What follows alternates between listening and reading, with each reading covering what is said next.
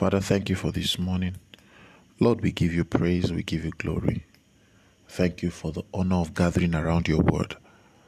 I ask in the name of Jesus that you bless us from your word. Break the bread, O God, cause our eyes to open. Let the next few moments be for life, for light, and for lift. In the name of Jesus Christ. In Jesus' beautiful name we pray. Well, good morning. It's an honor to be in your space, bringing you God's word. I trust that you rested well. 1 Peter chapter 2, verse 1 and verse 2. Therefore, laying aside all malice, all deceit, hypocrisy, envy, and all evil speaking, as newborn babes, desire the pure milk of the word, that you may grow thereby. That you may grow thereby. So, first and foremost, it is clear from this scripture that God wants you to grow. God's will is spiritual advancement. Nothing ever stops small with God. The Bible says the kingdom of God is as if a man should sow a seed. So everything in God's kingdom can start small. But though thy beginning be small, thy latter end should greatly increase. Meaning God's will is increase. God's will is growth. God's will is total growth. That is why, if it was not God's will for, man to grow, you will remain a baby. God's will is progression. God's will is increase. That is why you are born one day, you grow to 2 years and 45, 50. It is God's will for man to grow. In the same way, it's God's will for you to grow spiritually. It's God's will for you to advance spiritually. It is the will of God. If it was not the will of God, there will be no technology by which you can grow. The Bible says, desire the sincere milk of God's word, that you may grow thereby. So this is what I want you to know. God does not want you to remain the same way you were yesterday. God wants you to grow spiritually.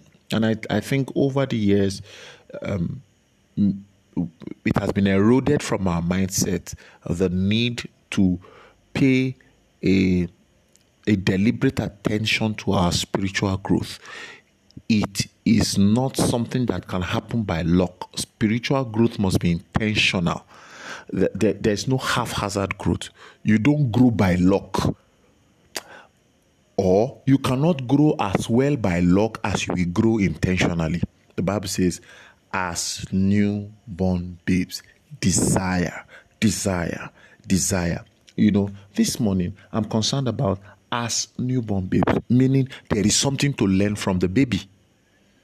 If it says as newborn babes, then there is something about your spiritual growth that you can learn from a newborn babe. I have emphasized here that the newborn babe is not deceitful. He is not hypocritical. Neither is he envious or has time to speak evil. These are distractions of the flesh. So the thing to learn from a newborn baby is avoid the distractions of the flesh. Avoid the distractions of carnality. Then give undivided priority to your spirit. It says, lay aside malice. That's what he says. Then he says, desire the pure milk. So it is your focus on malice and evil speakings that distracts you from the word of God. Lay it aside.